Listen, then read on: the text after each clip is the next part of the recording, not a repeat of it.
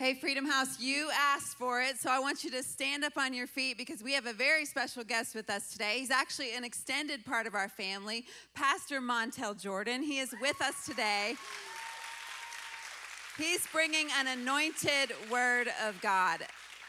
I'm telling you, an anointed word of God. So I want you to be prepared for what he's about to receive, or what he's about to give you, because I believe that he has gone to God for man. And he's bringing that today.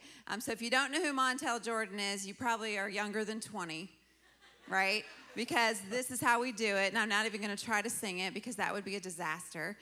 But he's sold millions of records all over the world. He's now a pastor, and we want to welcome him to the platform. So give it up for Pastor Montel Jordan. Love you, sis. Thank you. Thank you. Thank you. Freedom House. What's up? How y'all doing? Thank you. Thank you. Welcome. Go ahead. You may be seated in the house of the Lord. Freedom House family, what's up, y'all? It is so good to see y'all. I am Pastor Montel, and I'm so glad that I could be here with you on this weekend. I want to welcome those of you who are watching online. I see you got Louisiana and Florida and Illinois and New York and Ohio. A lot of different places all over the world are here watching right now. So listen, this is technically our first time out of the Bat Cave in like several months of quarantine. So I need your grace because I'm processing through a lot of different things right now. I'm processing. First, I'm a hugger. And I don't know if I'm supposed to half hug, handshake, pump, pound, arm bump, air high five, nod. Black folks, we can do all of that in one shake. And so this is a very confusing time for me. So I'm asking for your prayers. Your pastors, Troy and Penny Maxwell, they are our good friends, and so we always want to honor them, their family, and honor your church for having us here. So can you come and give your pastors and your church a round of applause? Hey, online, throw some hand claps in the little chat box so we know that you're there with us. So, hey, I'm black, and I just want to get that out of the way. Little icebreaker there. Good talk. I'm here with my super hot wife, Kristen Jordan. Honey, give him some elbow, wrist. And y'all, we had an amazing time with the married couples last night and with those that desire to be married. Great time together. I want to thank you for those who attended and that you were investing time into your marriage. You guys are in a series currently called You Asked For It. And I know that we all have lots of questions. You submitted lots of questions for your pastors. And I know that a lot of us have questions, but we're not seeking the God answers. And so in case you didn't know it, God is the answer. He has the answer. And God is speaking. But some of us are not hearing what he's saying. There are a lot of voices out there that we can listen to. Right? We're listening to a lot. There's social media voices. There's voices on the left, voices on the right. We're listening to a lot, but I need you to know that listening and hearing are not the same thing. You see, you can listen to a song and not hear the words. You can listen to a preacher and not hear the message. You can listen to a message and not hear God. Get this. Listening is what you do with your ears. Hearing is what you do with your heart. And so I'm asking us all today, here and online, to tune into God's frequency so that you can hear with your hearts what God is speaking to you on this weekend. Now, if you have a Bible or an electronic device on silent, in just a few minutes, we're going to be reading from 2 Timothy chapter 1. 2 Timothy chapter 1. And as you're locating 2 Timothy chapter 1, I would love to say a prayer for us. So if you would bow your heads here and at home. Jesus, we are here today to hear from you. Before we are any race or color or nationality, before we are husbands or wives or single, before we are men or women, God, first of all, we're your sons and we're your daughters. Remind us of that today. God, we're your sons and your daughters, and you created us all in your image. May we reflect who you are in the earth as it is in heaven. And Lord, I normally pray that you would make me invisible so that what your people see and what they hear and what they feel are your perfect will and your perfect love for them. But today, God, I pray that I'm not invisible. I pray that I'm transparent so that they may see me, but they see you through me. Holy Spirit, have your way. We pray these things in Jesus' name. And everybody said amen? Amen. Amen. If you happen to be a note taker, title of this message is Overcoming Fear. Overcoming Fear. I'm going to give you a spoiler alert early in this message. By the time we get to the end of this message, we're going to war. We're going to war against the spirit of fear. We're going to call out the enemy for the liar and the deceiver and the punk that he is. We're going to declare the peace of God and the promises of God over our lives, because the enemy comes to steal, to kill, and to destroy. But Jesus came that we would have life and have life more abundantly. And I tell you, I'm preaching right now better than you're responding, but that's okay. I just have to say it how I feel it today. We're talking about overcoming fear.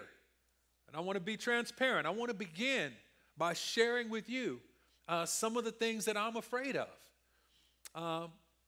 I'm afraid that social distancing has left some of us spiritually disconnected. I'm afraid that we can be in so much of a rush to go back to normal that we can go back to things that aren't worth going back to. I'm afraid that my 16-year-old son gets his driver's permit this week. And if I were a white father, I'd be celebrating, but as a black father, I'm terrified. I'm afraid that no matter what stance I take regarding social injustice or racial challenges in our nation, for some black folks that hold me to a higher standard, no matter what I do or what I say, it won't be enough. I'm afraid that some white people will become offended or are offended if I say I matter. I'm afraid that some people won't get it. I'm more afraid that some people don't want to get it. And I'm most afraid that some people don't know what it is.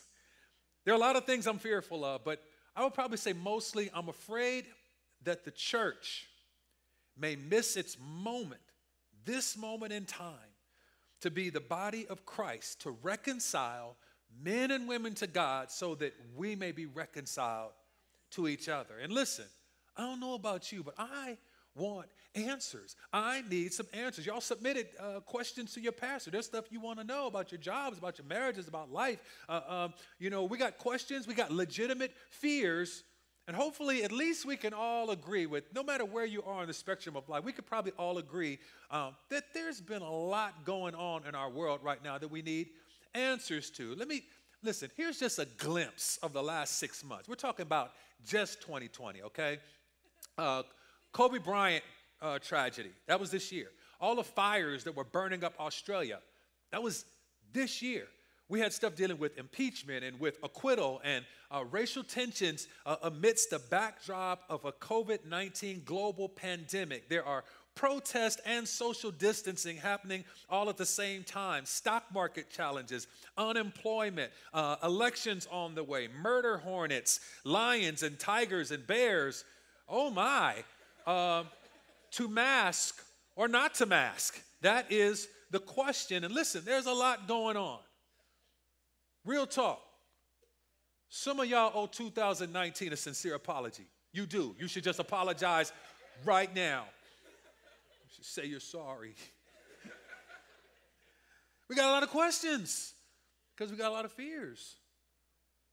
Some people got a lot to say. And they're asking, can you hear me now? In unconventional ways.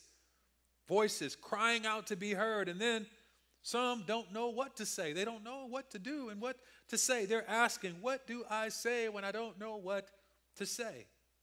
And then saying nothing actually speaks louder than actually saying something. Well, hear what God has to say. 2 Timothy chapter 1, verse 7. For God has not given us a spirit of fear, but of power and of love and of a sound mind. God has not given us a spirit of fear, but of power and of love and of a sound mind. You might want to write this down. Overcoming fear means we are coming over something God did not give us. I want to say that again. Overcoming fear means coming over something God did not give to us. I'm a words guy. I love words. I play Scrabble. I'm playing like 30 games of words with friends simultaneously. I love words. I love the word. I love what it says, and I love what it means. And right there in that scripture, the word said that God didn't give us a spirit of fear, which indicates to me that fear is a spirit. And I would submit to you that many of us, myself included, we're trying to fight a spiritual battle in our flesh. We're trying to fight a spiritual battle with our human resources. And I would beg to venture and say that if we were to combine all of our fears, all of my fears and all of your fears together and kind of thread them together to find out a common thread between everyone's fear, I would say that normally prayer for all of us generally is a last resort rather than a first response. If you can't say amen, say ouch. It's the truth anyhow. In other words, many of us react rather than respond. See, a reaction to something is immediate. A reaction is knee-jerk. Responding is calculated. And as people of prayer, we're supposed to be calculated. As people of prayer, we're supposed to be first responders. As people of prayer, we're supposed to be essential workers. As people of prayer, we're supposed to be on the front lines, making sure that the perfect will of God is being done here on the earth as it is in heaven. Prayer is supposed to come first, not as an afterthought. Overcoming fear means that we are coming over something God did not give to us. Well, what did he give to us? Well, it said he gave us power and love and a sound mind. But we need all of those things. You can't just have some of them. When he said, I gave power and love and a sound mind, those are conjunctions, and that means I'm giving those things to come together. Here's what I mean by that. If you have power, but you don't have love and you don't have a sound mind, you can be a tyrant. If you have power and love, but you don't have a sound mind, you can be a stalker. Facts? You can have a sound mind and not have power or love, and you can be a cynic. You become a realist. Listen, I'm just telling it like it is. It is what it is. Another definition for the word sound mind is self-control. God gave us power, love, and self-control. And if you have self-control but don't have power or love, you can become self-centered. And when we become self-centered, it's all about me, and we become apathetic, meaning apathy that I'm only concerned about me and what happens in my life, us four, and no more. But God gives us all three. He gives us power and love and a sound mind. So I'm going to share with you in my time 4 ways to overcome fear in efforts to have power and love and a sound mind. The first thing that we can do to overcome fear is focus. Focus.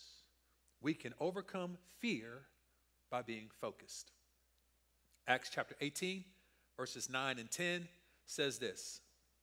One night, the Lord spoke to Paul in a vision. Do not be afraid.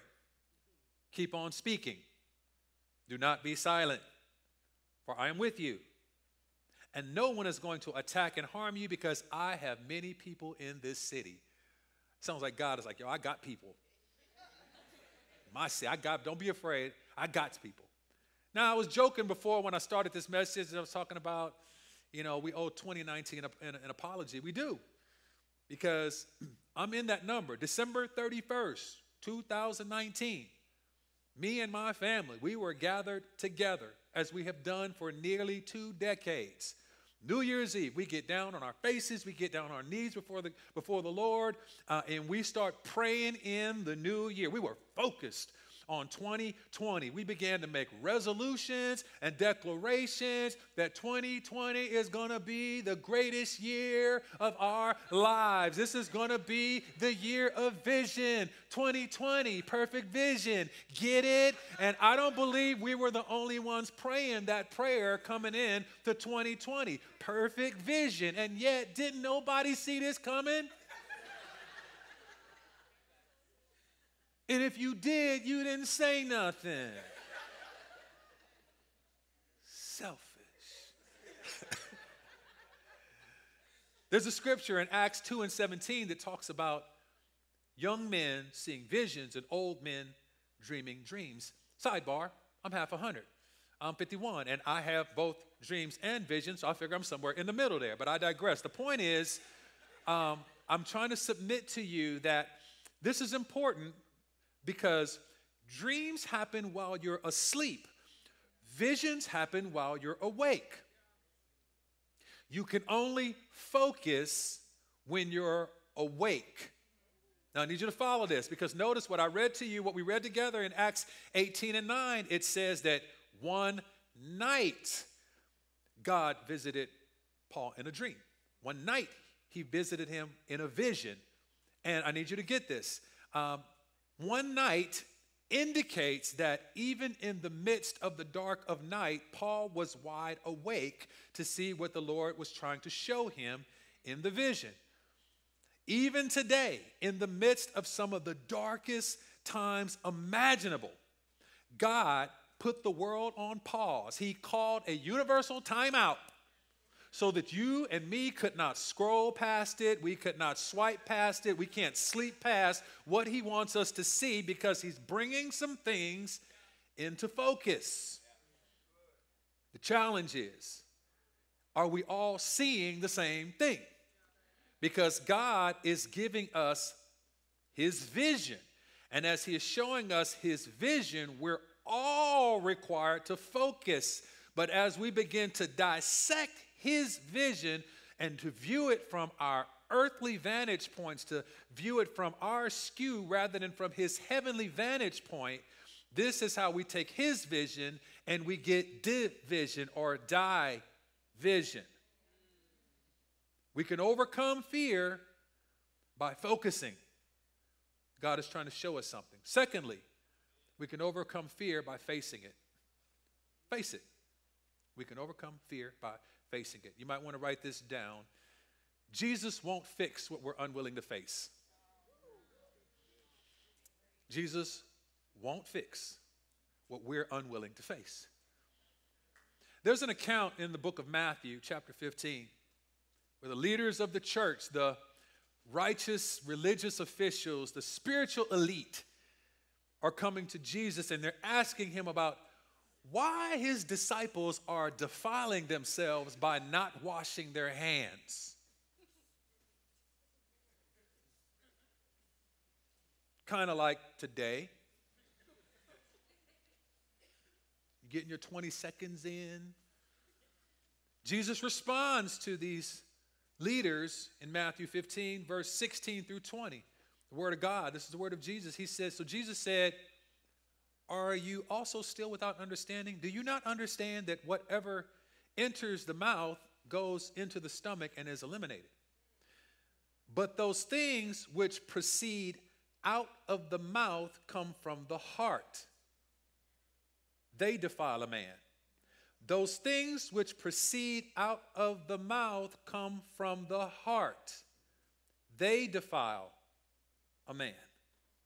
For out of the heart proceed evil thoughts, murders, adulteries, fornications, thefts, false witness, blasphemies. These are the things that defile a man. But to eat with unwashed hands does not defile a man. Now, sure, eating with unwashed hands is nasty, but what Jesus is saying to his people here, the translation is, it's not what goes into a person that defiles them, it's what comes out. I need you to get this today.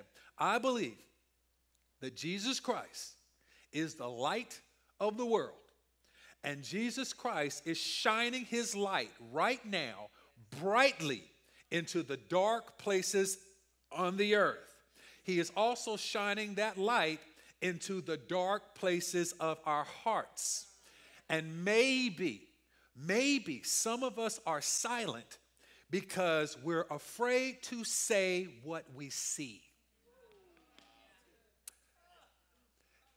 Jesus is shining a light into the world, into those ugly things that we're seeing. He's also showing those things into our hearts, and we're seeing stuff, and you don't know what to say because you understand what comes out of your mouth is what's in your... Listen, y'all, we all got biases.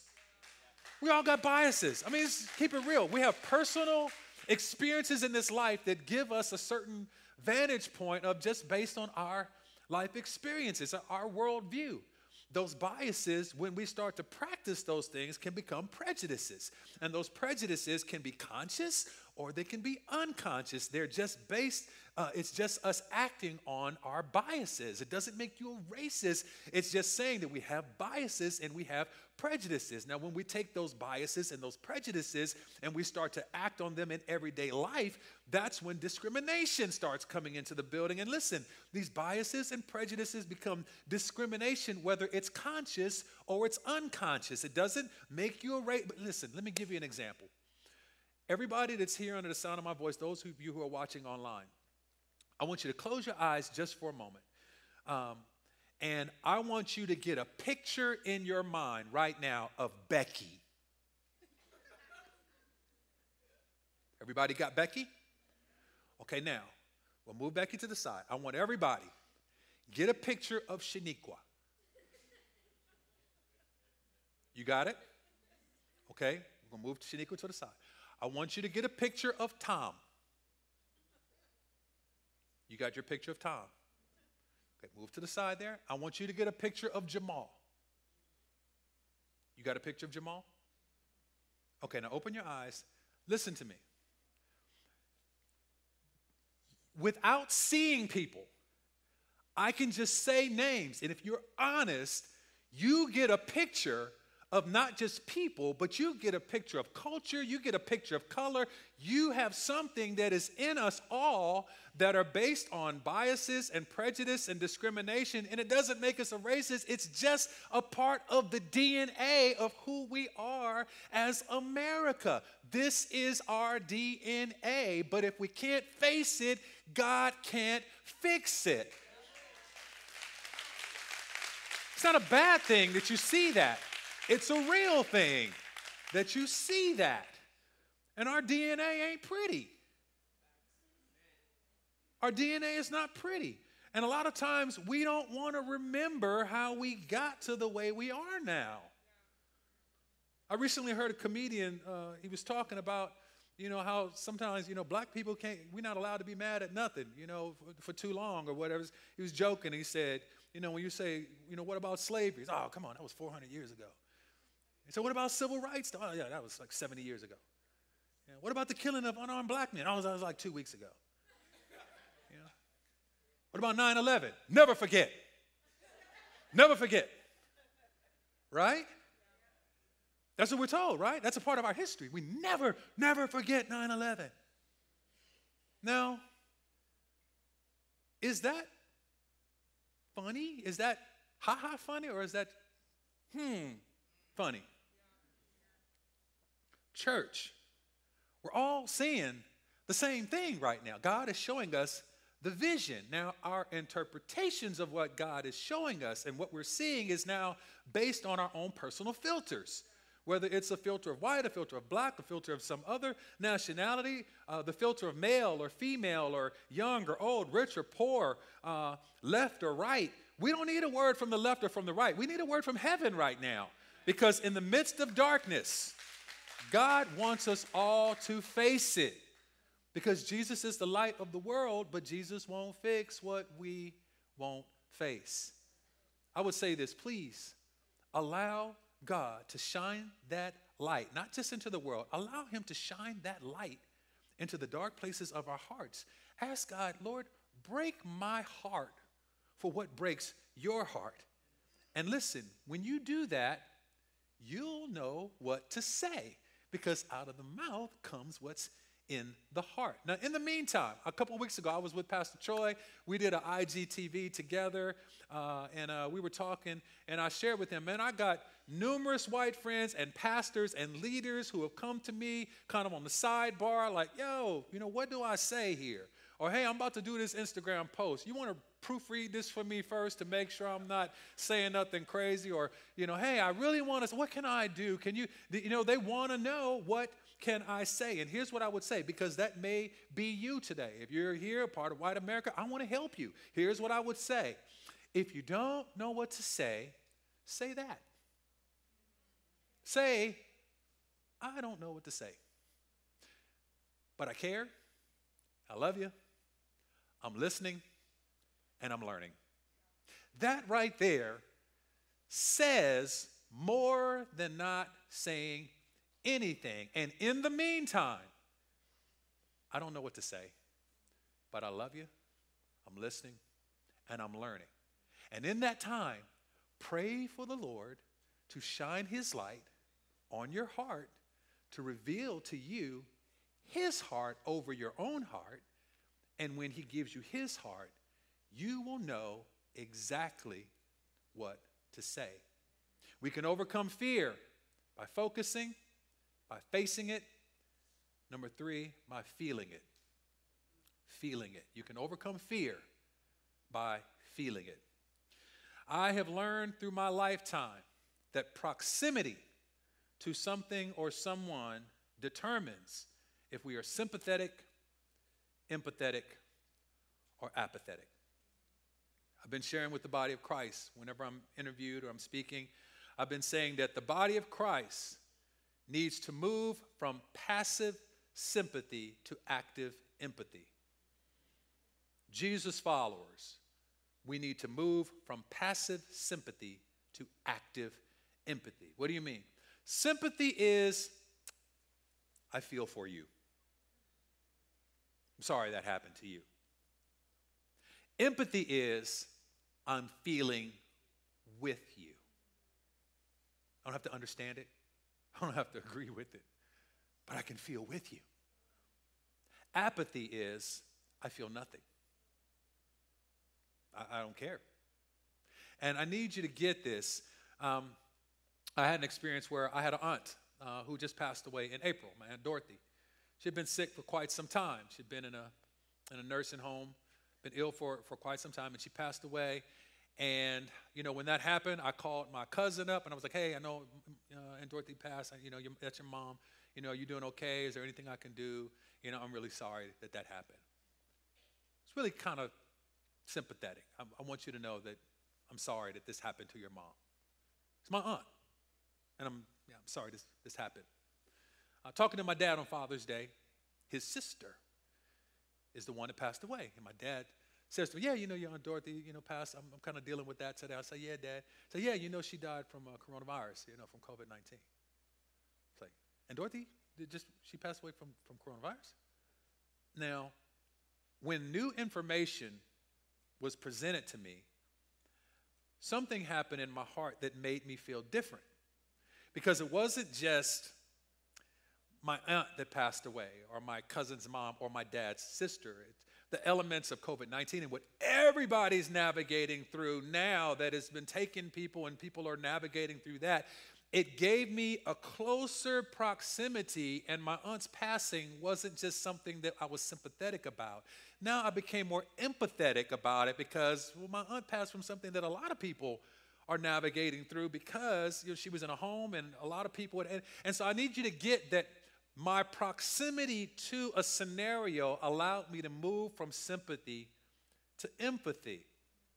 And now I'm feeling it. Ahmaud Arbery, some of you know that story where he was a guy who was running in Georgia. I'm a guy who runs in Georgia.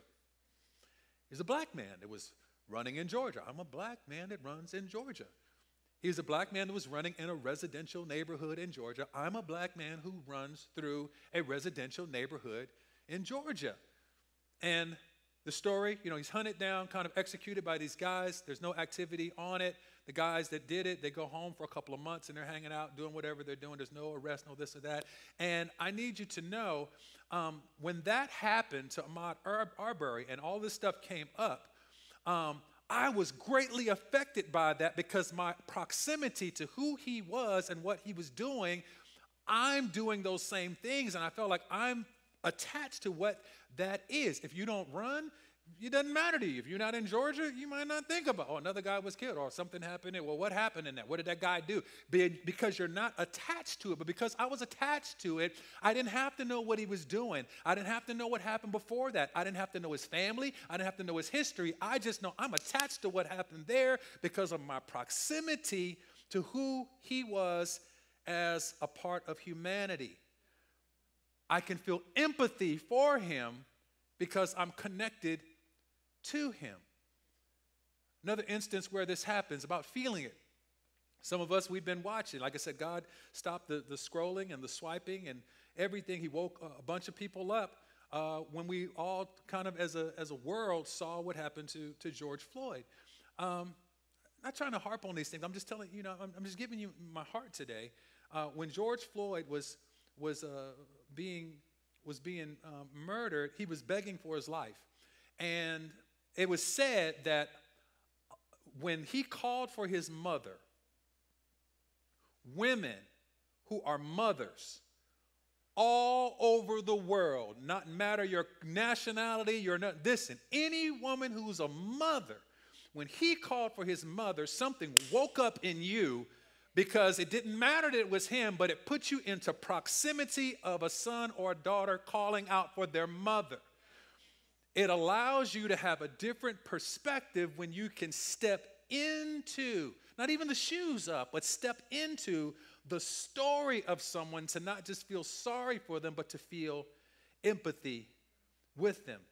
Psalm 34:7 says this, and this is a Passion Translation, which is kind of a paraphrase. It says, "The angel of the Lord stooped down to listen as I prayed, encircling me, empowering me, showing me how to escape. He will do this for everyone who fears God." We need God to step into these instances to help us all navigate how to feel what's going on. I want to share a brief story with you. This is kind of historical. There was, at one time in 1968, the fastest man on the planet was a guy by the name of Tommie Smith. Mexico City Olympics. The guy won a gold medal. You may not know of this story, but you've probably seen it. There's this iconic moment where fastest man on the planet, Tommie Smith, fastest man on the planet, he wins a gold medal. He steps up on the winning stand, and he takes his shoes off, and he's got a black glove on, and he stands there while he's receiving the gold medal, and he holds up a fist, and he kind of bows his head over like this, and he makes what's called a silent gesture. And in that moment, it becomes what's known as a silent gesture. It's this iconic moment that it was his form of protest. It was his what he had determined he was going to do in that moment. This is the Olympics, and because of that, because it's 1968, because of the climate and what's happening in America and around the world at that time, the story is this is a dissenter. This is a guy who's un-American. This guy is he's not patriotic. This is a guy who's Black Panther Party. This is a guy who's Black Power. This is a guy who doesn't care for our nation. This is a guy who's desecrating our flag. This is a guy who's against the national. This is a guy who's my stepdad. Dr. Tommie Smith, he's married to my mom for 17 years now.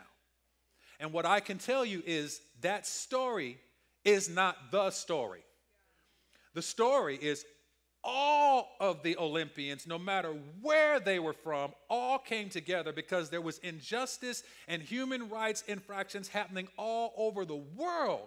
And they all said on our different platforms, because we can't think of one thing for us all to do, we can't agree on that, let's all try and find the thing that we feel will make the biggest statement on the platform that we feel we have access to. And so that was the statement that he determined to make based on human rights, not Black Panther Party, not civil rights. Yeah, all of that because of what was happening here, but it was a human rights stance, but those that could not feel it, those who could not step into it to understand it, they looked at it and sympathized with it or were apathetic to it, and they formed an opinion of it to say it's that or it must be this, and that's not what it was. I'm saying all that for a reason. I'm saying that because right now, we are in a time where people are on the streets and people are making their stand or their Black Lives Matter or their protest, or whether it's a protest or whether it's a riot or whether it's a looting, whatever they are doing. And I am not condoning any of this. But what I am saying is there are people who are feeling something. And if they are feeling something, my question is, how can people who don't necessarily know Jesus like that have an empathy and a compassion for injustice more than those of us who know the Savior of the world? And how can we sit back as a church and say, oh, that's the wrong way to protest, or they shouldn't say that, or they shouldn't be in the street, or they should just go and pray, or they shouldn't be burning down there, or they shouldn't do this. You're sitting back as a church and you're casting judgment on something that as a church we're supposed to be speaking life into. You can't do that from the sidelines. That's not feeling it. That's Phariseeing it. That's not in my notes. That's Holy Spirit right there. That's Phariseeing it. That is, I'm here to judge. I'm the church, and I can say what good and evil is, and I don't have to get involved in it just to be able to say what good and evil is. Listen, if we want to overcome fear, we have to focus on it. We got to face it. We got to feel it. And the last thing, finally, we got to have faith. Shout out to George Michael. Got to have faith. That's not in my notes either. You got to have faith. We can overcome fear by having faith. The scripture in Hebrews chapter 11, verse 1, it says, now faith is the substance of things hoped for, the evidence of things not seen. I told you I'm a word guy. That scripture does not say faith is the substance. It says, now faith. And right now, in our world, in our lives, in our marriages, in our churches, in our streets, in our communities, in our lives, we need now faith. Not just faith. We need now faith. Now, real talk, Freedom House. I prayed before coming here, man. I was in the face of God, and I'm thinking, okay, Lord, there's so much going on in the world. I don't want to try and bring everybody back to looking at those same things. I want to bring a message that's just kind of focused on the Bible. I want to talk about what you did back in the day, Lord, and make people feel really good about having, faith that we'll all meet together in heaven and we'll be able to high five with our wings, And I felt like God pressed me to challenge the church. We are the church. You're the church. Church is not a place, it's a people. And I need you to hear me. As Christians, as people who follow Christ, we can't just be concerned about someone making it to heaven and turn a blind eye to the hell they're experiencing here on earth. I'll say it a different way. As the church, we cannot be effective in celebrating the salvation of brothers and sisters who give their lives to Jesus Christ for the next life and not be concerned with their human condition in this life. Man, I share it with y'all. I got fears. We all have fears, but I also have faith. Man, I got faith. I'm hopeful that this generation, that this church right now is the church and the generation that my 91-year-old Nana has been waiting for.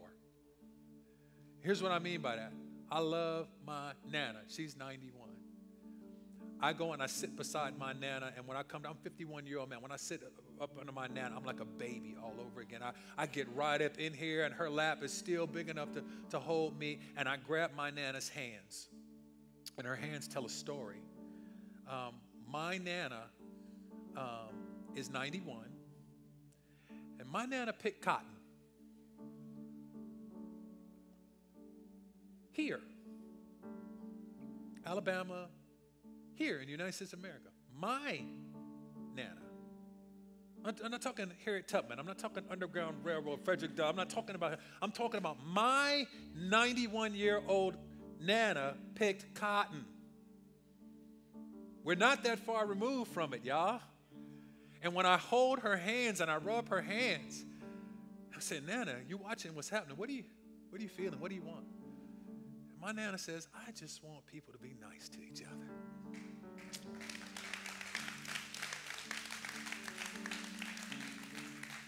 This generation, this people, this church, it's our time. Jesus,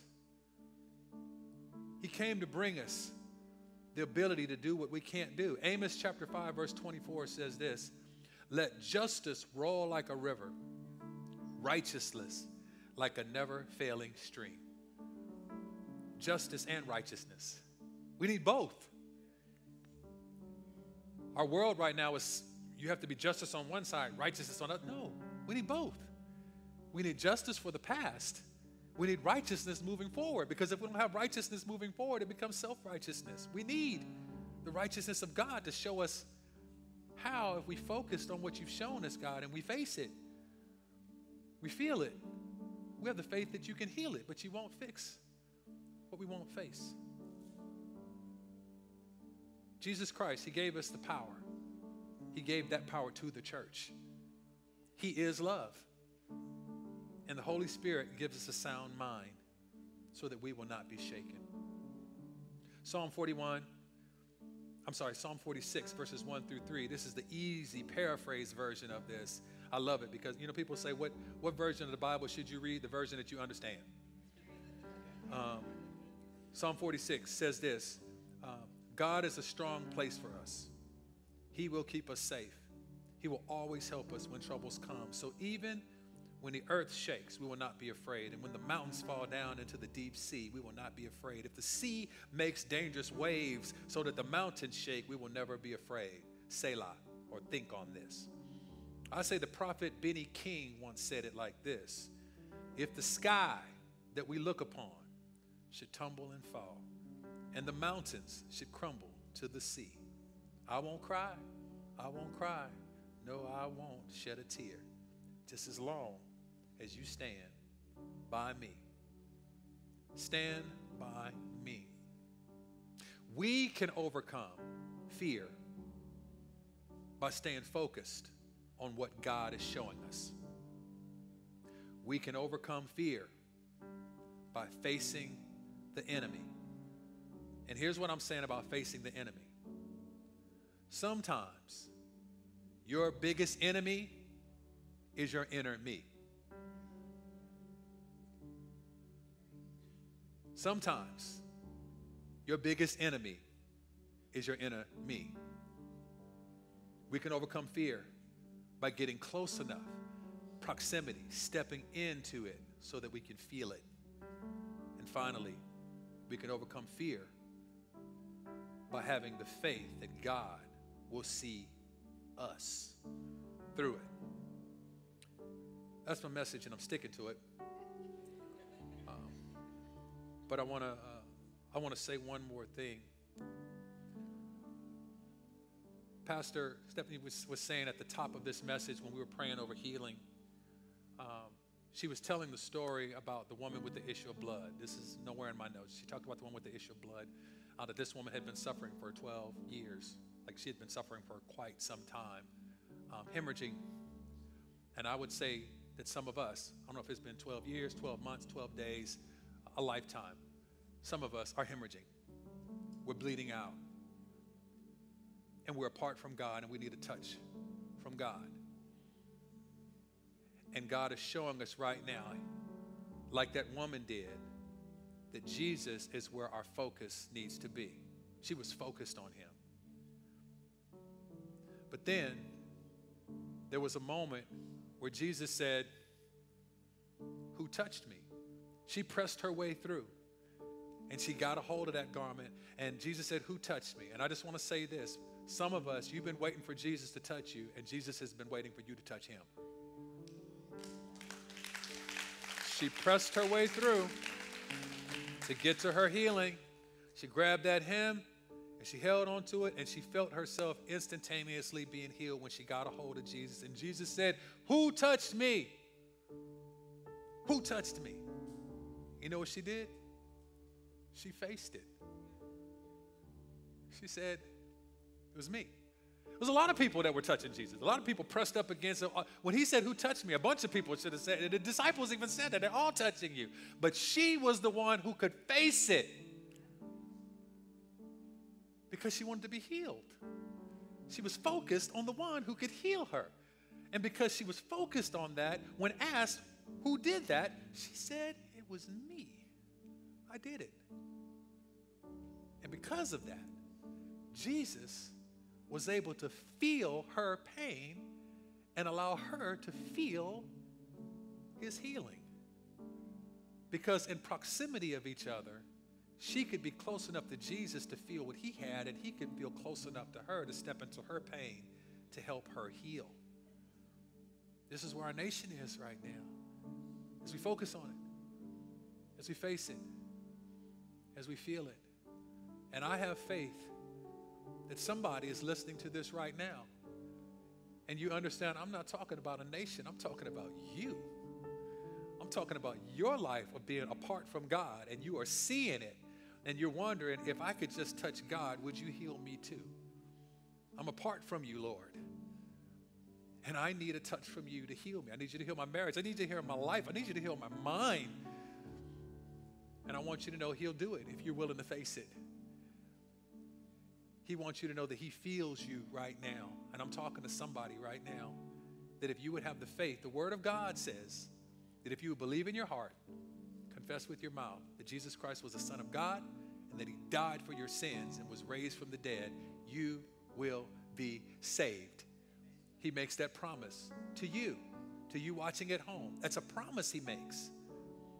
But we have to be able to take that first step. And so I want to make this offer to you because this is of all the fears, one of my greatest fears of all time.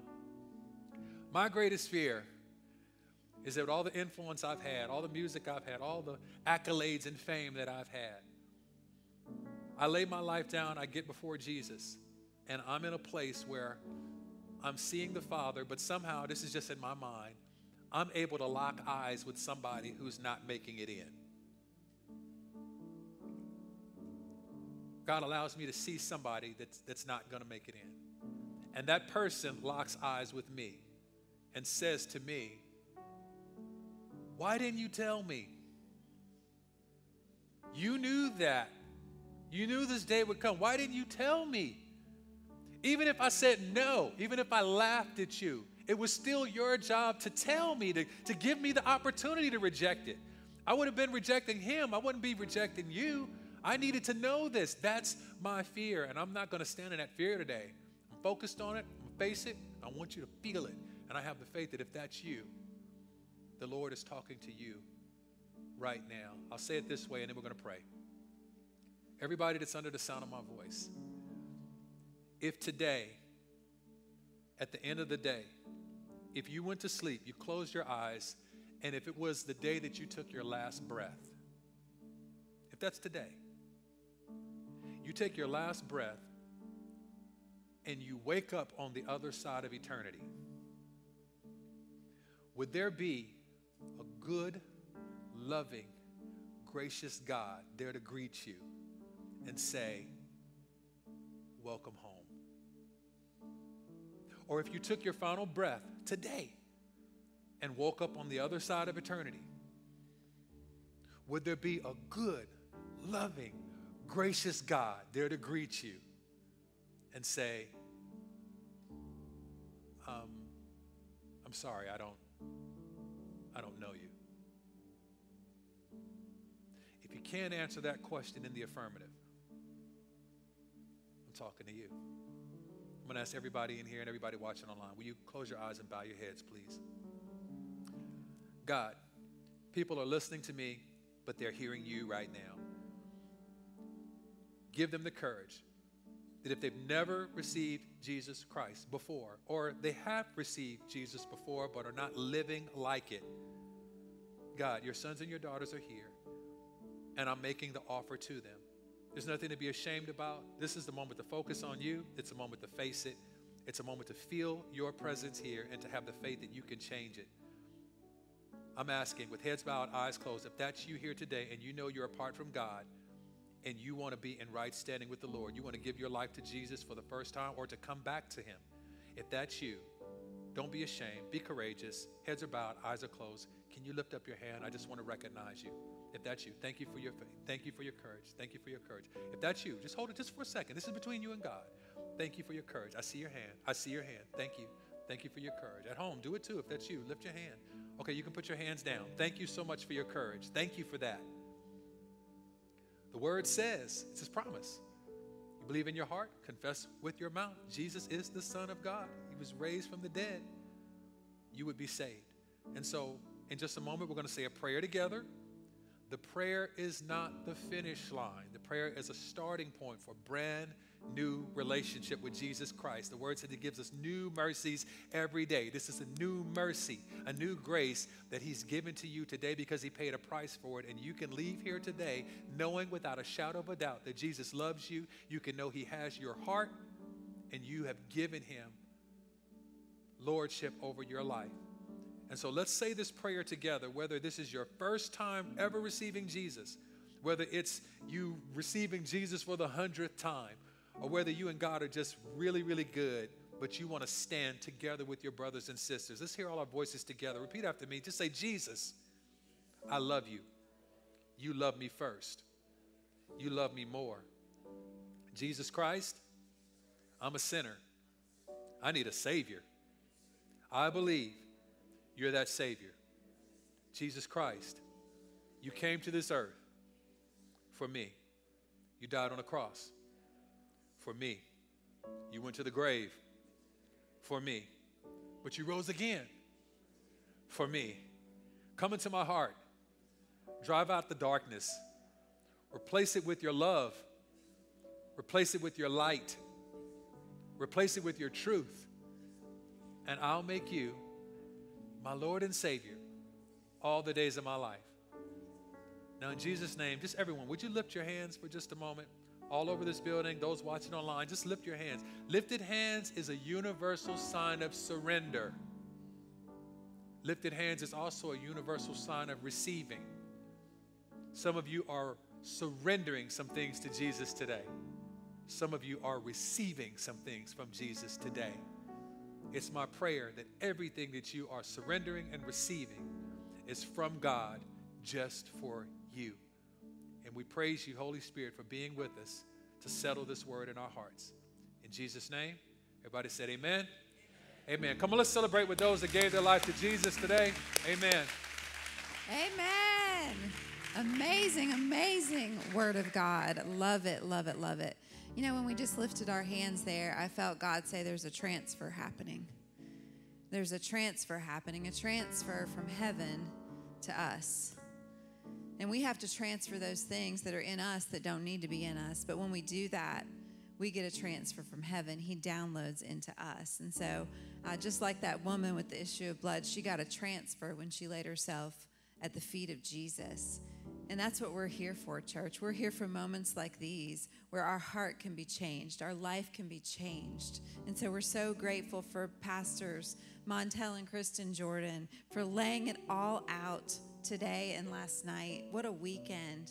And if you missed last night, hopefully you can go back and watch it live online. I'm hoping that it's posted on Facebook or YouTube or our Freedom House page. I'm believing that it is. So go check that out because it was absolutely amazing. And we want to take a moment for those that made a decision today just to give it up for all that God has done to draw people to the Father today. Let's not go away changed. Or let's go away changed. Let's not go away unchanged is what I meant to say. Let's go away different today. If you would, go ahead and stand with us. I'm going to talk about a couple resources that Montel and Kristen brought with them. The first one is Becoming Unfamous. It's Montel's autobiography. And it's a story of transformation. And it's a story of how God has redeemed them. And I tell you what, it's not just a story, it's facts of life. And if he can do it for him, he can do it for you. God is no respecter of persons. He can change every one of us. And they do the same thing in their marriage book.